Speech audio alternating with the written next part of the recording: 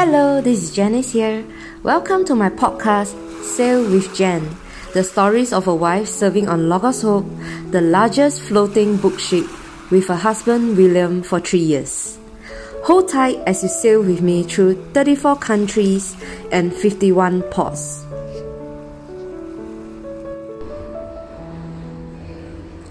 Richards Bay, South Africa, May 9, 2016. Coincidence not in God's dictionary.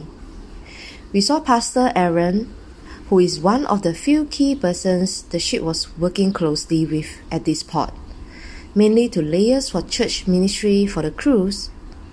And we were so excited to tell him that we, the Canada presentation team, met his nephew Dane on the beach during our transit in Dubai one night.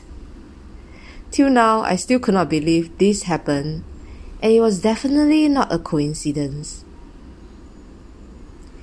May 12, 2016. Ready to charge. 1 month after the ship completed its dry dock, she was ready to welcome visitors and guests on board once again.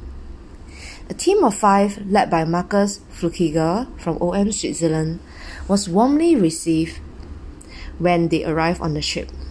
3 of them were parents of crew members, and the Salus couple were long-term supporters of OM Ship Ministry since the 1990s.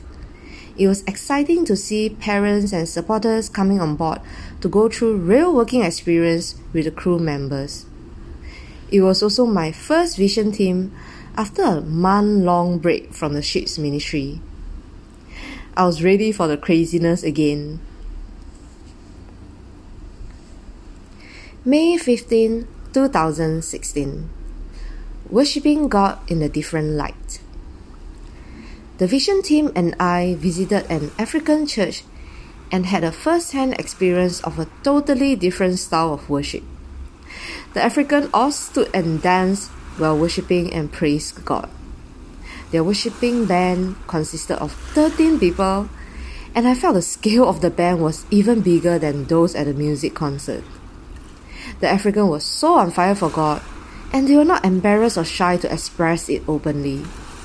It was completely an eye-opener for the team, as the Swiss were of totally different culture, where singing and praying loudly were not common among them back home.